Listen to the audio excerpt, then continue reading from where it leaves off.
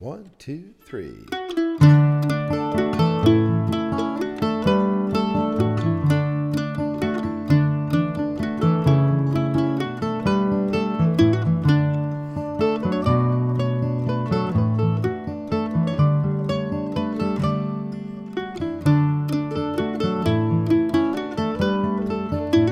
Welcome to Highest Potential with Dr. Steve Pettit, a podcast that explores how Bob Jones University empowers individuals to reach their highest potential for God's glory. I'm here in his office with Dr. Pettit, and how are you doing today, Doc?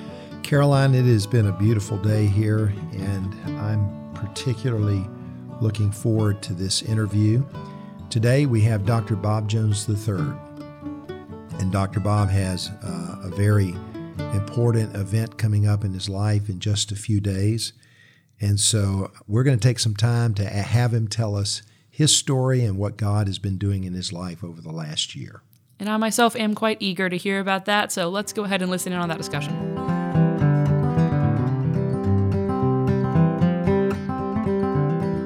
Well, today we have a very special guest with us today, a special interview, and that's with Dr. Bob Jones III, the Chancellor here at Bob Jones University. And it's about his upcoming wedding to Dr. Karen Rowe, who is a longtime English professor here at the university. So, Dr. Bob, welcome. Thank you for being with us today. Well, thank you, Mr. President. I'm pleased to be here and kind of amazed that our upcoming wedding should be worthy of a subject of attention. Well, people are interested in people. That's the world we live in today, and people want to know what's happening and how did things come about. So I thought it'd be a good opportunity for you to share really what the Lord is doing in your life. People love you, people care about you, and people are interested. So, or as students would say, what's the T on Dr. Bob? That's the question. So let me just begin, first of all, with some basic questions, and that is what's happening and when and where. So I know it's coming up very quickly. Yes, as of today, it's a week and a day away, March 7 in the afternoon, just a little family wedding. She has no family, no siblings. Her parents are both passed away. So her colleagues, her peers on the faculty and some local friends will be her family, and my family, most of them will be able to be here. So we're having a little ceremony in the rotunda of what was the art gallery until 2 years ago. And it's a beautiful place, and the art gallery's very special to both Karen and me. We're on the little museum and gallery board together. And of course, when I went in there and we looked it over with the thought of a wedding, all of a sudden I was overwhelmed with the thought, my dad would enjoy this if he were here. This gallery was the source of his attention. It was his...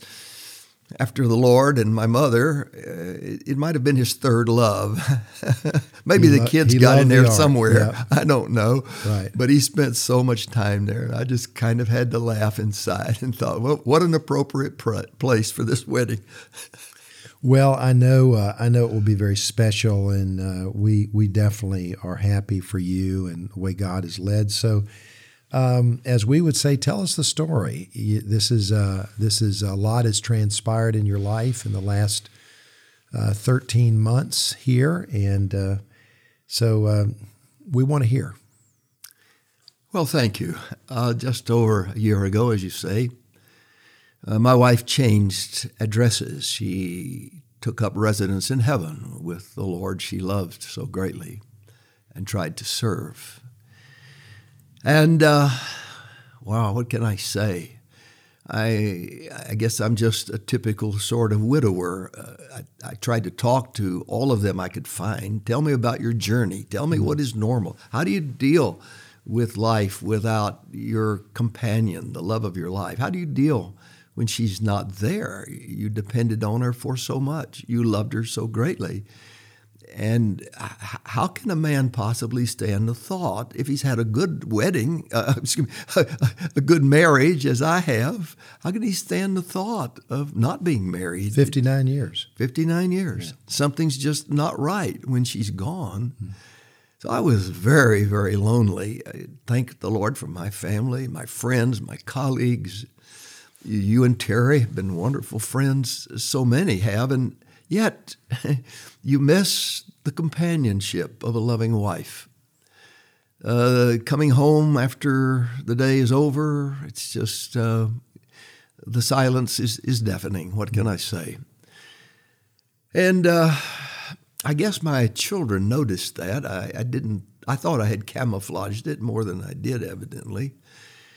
And last August, they were together with me, and they said, "Dad, you need to be remarried. We know you're going to remarry. You should remarry. You've never in your life liked being alone. When Mother would go away to speak to a ladies' group on a weekend and you happened to be home that weekend, no sooner had you gotten back from the airport than you would call Roxanne, our daughter, and say, 'Get the kids. Let's have pizza. I can't stand to be alone this weekend.' So they said, we want you to remarry, and we're good with it. Just want you to know." Well, that was a huge thing for me to hear. You know, oftentimes when a remarriage like this takes place and the loss of a spouse, that the individuals that have the biggest struggle with it are the children. So this is a great blessing to you personally. Yes, it took away a lot of tension from my life. Well, I mentioned I spoke to all the widowers who would lend me their ear about widowerhood. And then Karen and my wife were friends. Karen had a housemate, a member of the faculty here. For 15 years, they roomed together. And maybe just, if you don't mind, give us a little bit of detail about Karen, because there'll be folks listening that would not know who she is. So yes, Karen Rowe. Her mother moved here from Alabama to put her in school in the 6th grade in the BJ Elementary at that time.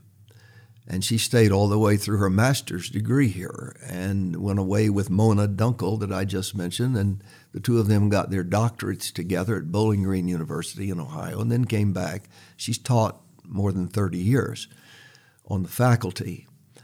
And she, having been through the experience of being the caregiver for Mona for 5 years while Mona had contracted cancer and then passed away, she knew a lot about grief. I mean, and I don't know exactly how we first started talking, but she's very gifted of God as a communicator, and is a very intelligent and intuitive person. One of the things that first attracted me was her incredible understanding of how you feel before you express yourself. That's a little scary, actually, but right. but that's the way she is. Very discerning.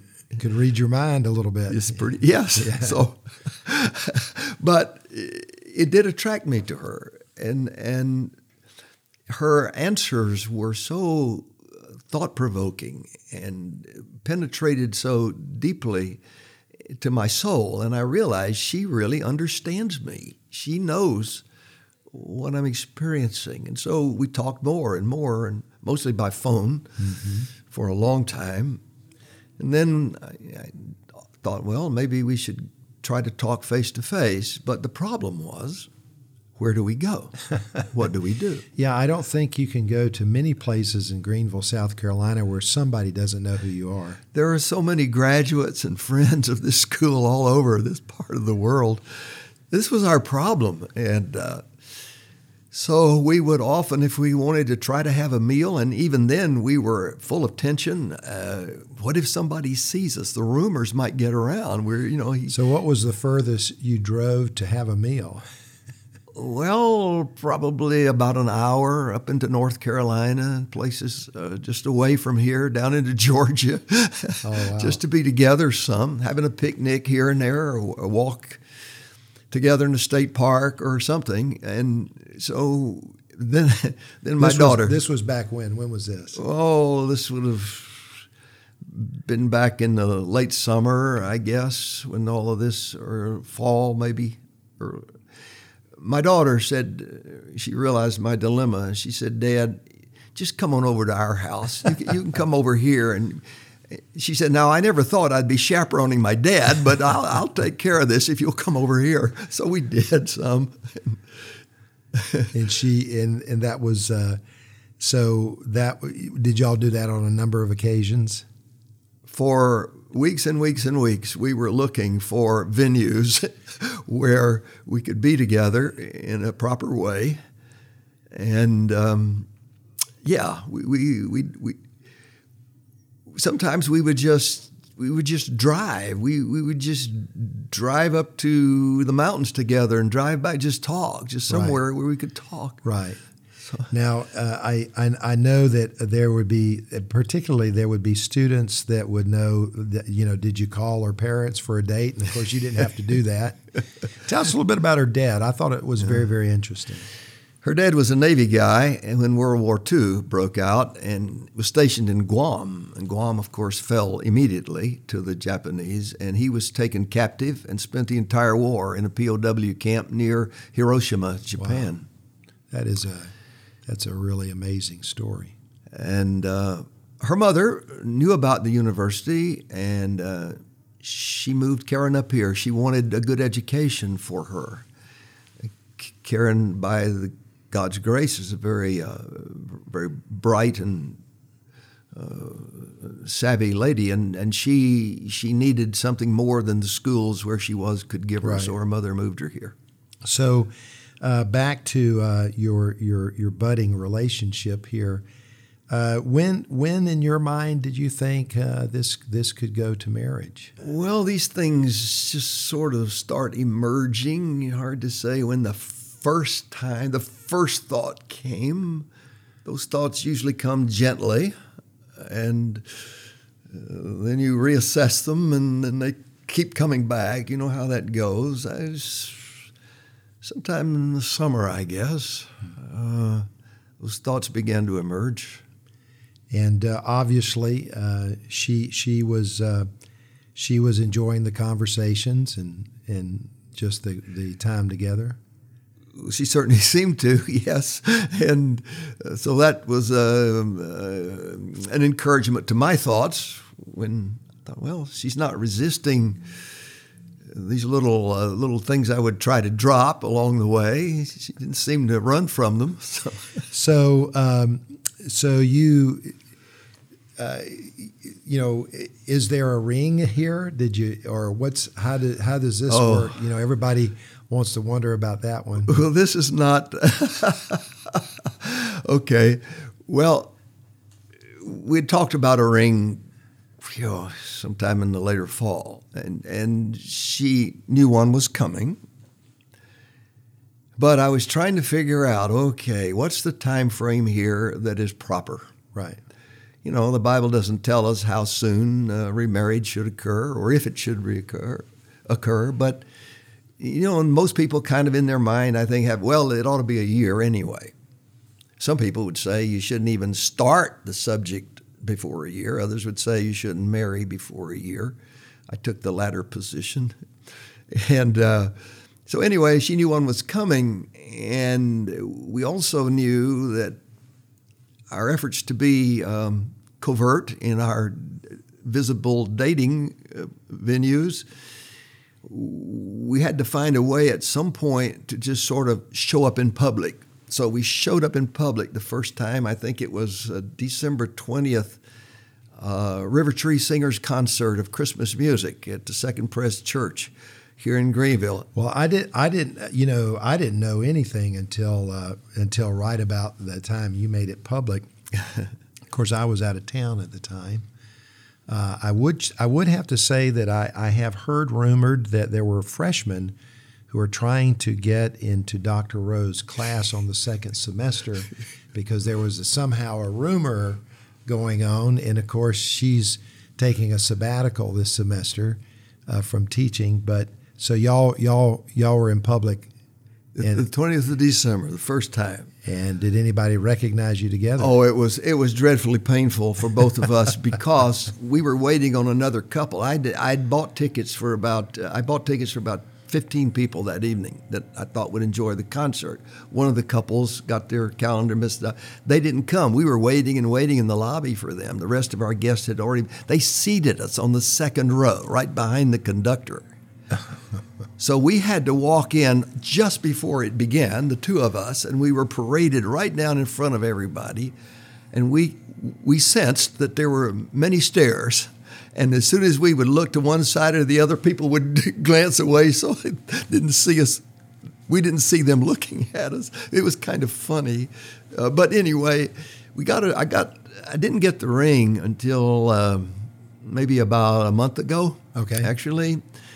I bought it. My daughter actually went and helped me pick it out. I wanted a woman's point of view on this. Absolutely. So anyway, I'm thinking, now how am I going to get this to her? The time between giving her the ring and the actual marriage was getting smaller and smaller, and I didn't have much of an envelope there or opportunity to dream up something really romantic and unique like people enjoy doing on those occasions. And truthfully, I was invited out one evening to the home of some graduates, wonderful, wonderful people. And people have been so kind to me, feeding me. And anyway, I was at a wonderful occasion, and I had to run off in a hurry because there was a viewing of a deceased friend here in a church, and I had to get there before it closed that evening. So I excused myself early from our little gathering. Ran and got Karen. We went to the viewing. And then I thought suddenly, wait a minute, we don't have many days to get engaged before I marry. So I said, Karen, let's go get something to eat. We'll have some dessert, but I got to run by the house first and get something. So I ran into the house, grabbed this ring, got back in the car with her. And I said, we know what's open. It's almost 9:30 here. Anything open beside Waffle House? I can't think of anything beside Waffle House. That didn't seem to be the best environment. So I said, let's just drive down Main Street. So we drove down Main Street. Nothing was open at that time until we got down near the Westin Hotel. And right on the right, she said, well, there's a place. And sure enough, it was. I turned around and came back, and lo and behold, it was a restaurant called the Nosedive. Oh, great.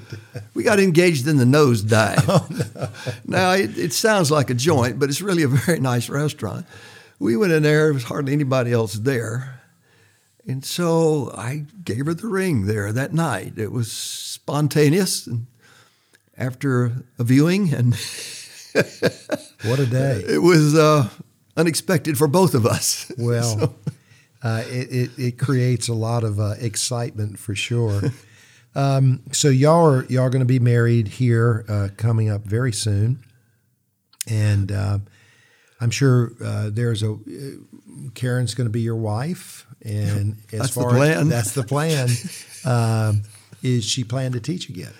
She loves teaching. She very much wants to teach. Her health in the last year has not been really good, and an English teacher has more papers to grade than any other teacher in the university, and it really wore her down. And I can't say enough thanks for the way her dean, Dr. Wentworth, and Bruce Rose, her chair, and the whole Dr. Weir, they understood. In fact, she was asking for a leave starting next fall. And they said, look, we know that your health is not good. Why don't you start it now in January? And if you need to extend it, you can extend it into the fall. So how that happens will have to do with how she feels and what our schedule might happen to be. So it looks like she'll be able to do some traveling with you, I think. Yes. One of the hard things as a bachelor is traveling alone and trying to minister in churches without your wife, where you're always with other couples going to eat, fellowshipping, and you're just kind of a fifth wheel out there, you know. And yes, I'm very much looking forward to her traveling with me. Well, I know that, and it'll be great because people will be excited to talk to you when they go out, as they already are, but I think this would even prove to be more so. Are y'all planning to live here on campus? Or is that... I knew that would probably be a coming question. Yes, we are. Okay. Bottom line, yes. We've had a lot of discussions about that because I want to be sure she's good with that. Sure. And she wants to be sure that I'm going to be good with that. The same house where I've lived for all these prior years. Our plan is to stay there as long as we're involved with the school and qualified, therefore, to be there. But as far as we can see, yes, that's where we're going to be. Good. That's all I know to say at this point. Well, I understand that. Now, I know this is a big deal to students. It's not a big deal at certain points in your life, but there's a little bit of an age difference there between the two of you. And I know that our students are thinking, now, how does that work? But of course, there is a point in life where that's not as big a deal. Yeah, what can I say? I do not think at our age it is that big of a deal. And I hope it's not going to be problematic to. I mean, I have heard they may be. Obviously, people are talking with each other maybe about that. They're not with me. And I'm grateful for their discreetness and whatever. But I think it would be a great deal different if a 40-year-old were marrying a 20-year-old. Oh, that's a totally. different. Absolutely. Okay. But I'm 80 years old, and God's given me a modicum of health and vigor and desire to serve Him, a great desire to serve Him, and the strength and energy. And until He takes that away, I'm assuming He wants me to continue serving Him. Absolutely. And you know, one of the let me just put it all out here, because one of the things that made me not sure I wanted to remarry was the fact that whoever I marry, let's say God gives us 10 good years together, or even 5 good years before my health fails and things go downhill, and she has to become a caregiver again. I said, this is not fair to her. And right. We've talked endlessly these things through, and she said to me one day, well, Bob, what if what part of my ministry in life is to be a caregiver? I was 5 years Mona's caregiver, and I counted it a privilege and a joy. It wasn't a burden in any way. And if I am called to be that for you, it's a privilege and a joy. I would want to do that. And so those words broke down some of my thoughtful resistance to it. Of course, God could take her before He takes me. Who knows these things? But I guess one of the reasons we're getting married in March instead of May, perhaps, or some time after school is out, which would be a lot quieter and more out of the public eye, is that, at 80, how long do you have to enjoy a happy marriage? So yes. Why wait? Absolutely. So everybody I talked to, I tried to get all the advice I could from everybody. And they said, well, what are you waiting for? There's nothing in the Bible that says how long you have to wait before you remarry and all these things. I said, well, I think there's certain discreetness, there's certain unspoken proprieties that you need to observe and so forth. So we've tried to do that. But she's a grown, mature woman and well along in life. And yes, she is younger than I am. I didn't sort of not choose her for that reason. It's not something I sat down and thought. Now who? Okay, I'm single. Who should I date? Who can I date? That never happened. This whole thing unfolded before any of those thoughts ever came along the way, and I just have to believe it's something God has put together, yes. and I'm grateful for Him doing that. Well, I'll tell you what, me personally, I'm thrilled for you. You have always been a ball of energy, always moving about, always serving, and you loved your wife of 59 years, and I think the people here at the university not only know that, but it was a wonderful example. And to me, this is God's goodness. Yes. Where there's oftentimes ashes, He gives beauty, and where there's mourning, He brings joy. And the Lord has been good to you, and our hope and prayer for you is that this will be a great blessing for you personally and Karen, and that God will give you rich, full days here going forward in the future. And we will pray for you as a university, and we're just so thankful for you. And thank you for taking the time to share your story. I'm sure there's going to be a lot of folks that listen will be greatly encouraged and comforted, and they're going to be comforted with the comfort that you've been comforted from God. Thank you, Dr. Pettit. Those are comforting words. You have comforted me. Could I just put a little tag? Yes, sir. Benneth and I loved each other greatly.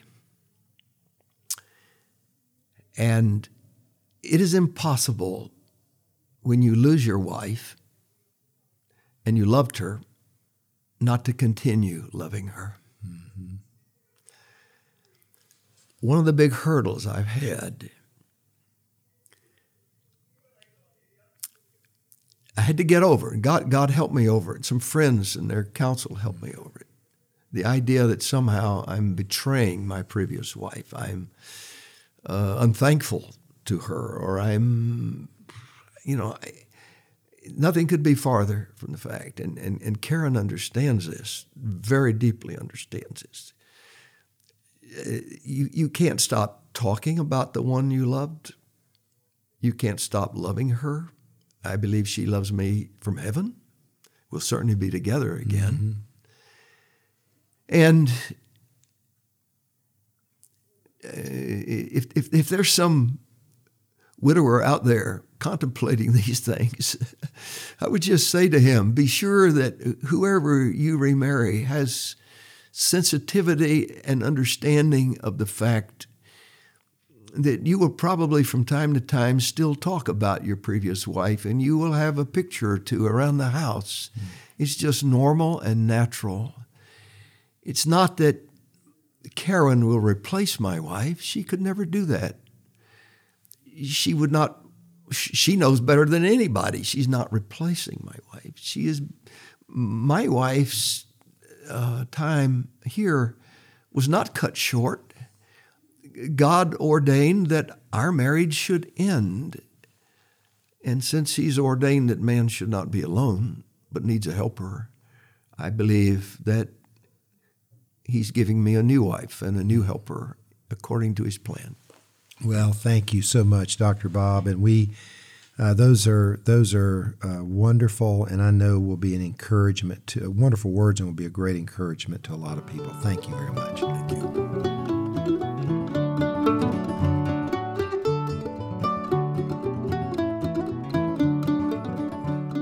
That was a wonderful interview from Dr. Bob, and I just want to say thank you to him for his example, and we rejoice with him in his upcoming wedding to Dr. Karen Rowe. Well, Caroline, we've got a lot going on campus right now, and tell us about what's happened with College Up Close. Yeah, well, this week we are currently having the record number for having people from College Up Close, including a really large group from the Dominican Republic, which is really cool. Have a lot of them staying in the dorms. It's always very exciting, especially on Freshman Hall, where I'm currently living, when you have any kind of visitors, because it's already a very excited and energetic group of people, and then you add in people that have no sleep deprivation whatsoever, and it gets a little loud. I'm sure it does. That's students that are coming to visit Bob Jones, and I believe they came from 19 states, and then of course the 60 from the Dominican Republic, which is the largest contingency of international students ever to visit Bob Jones University. So we're thankful, we're excited about the young people that are coming to BJU, and they're interested in the value of a Bob Jones University education. Yeah, and I came to a few college up closes when I was in high school, and I think it really helped me for sure, like not feel as stressed about coming here, because when you have slept in the dorm and you've walked to classes and you've eaten in the dining common, it just makes everything a lot more, okay, I could potentially live here. This isn't as scary as I thought it was going to be. If you're interested in visiting Bob Jones University during a college up close, you can go online to bju.edu, click on Admission and Aid, and underneath you'll see Visit. Click that on, and then you'll be able to get information for college up close. We have 3 more this semester, one coming up this weekend, March 4 through 7, and then you can follow at the other weeks. And so hopefully we'd love to see some of you come during our college up close. Well, thank you, Caroline, for coming to my office today. Yeah, always good to come in and talk to you. We'll see you next week.